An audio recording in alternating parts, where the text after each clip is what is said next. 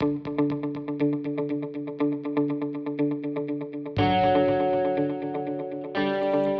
everybody to A Well-Run Life. This is Pete Deely. Come in, sit down, take a second. You get enough advice. This is about nothing and everything and all of it in between. Robert Frost says, how many times does something have to happen to you before something occurs to you? Our puppy died last night, laying in front of me, looking at me, even as he crossed over. The Japanese reportedly say that it is after 44 years of marriage that you begin to know your spouse. I am a quick study.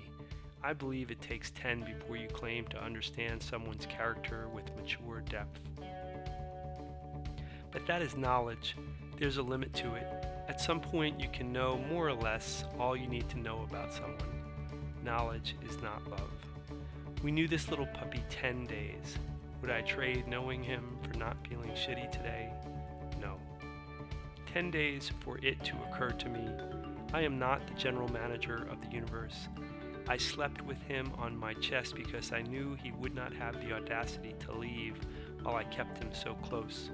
He crapped on my chest at 3 a.m, and I let the practical matters of hygiene and comfort move him to the floor. As the night crawled along, I put my hands on him, asked if he could pull through. My question had the paternal habit of begging a specific answer. Apparently there are boundaries to my formidable will, and my strength does not include granting life to the dying. Suffering is not always redemptive. Pain is not always instructive.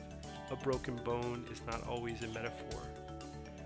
We loved Olympus. We lost him quickly. I'm still grateful.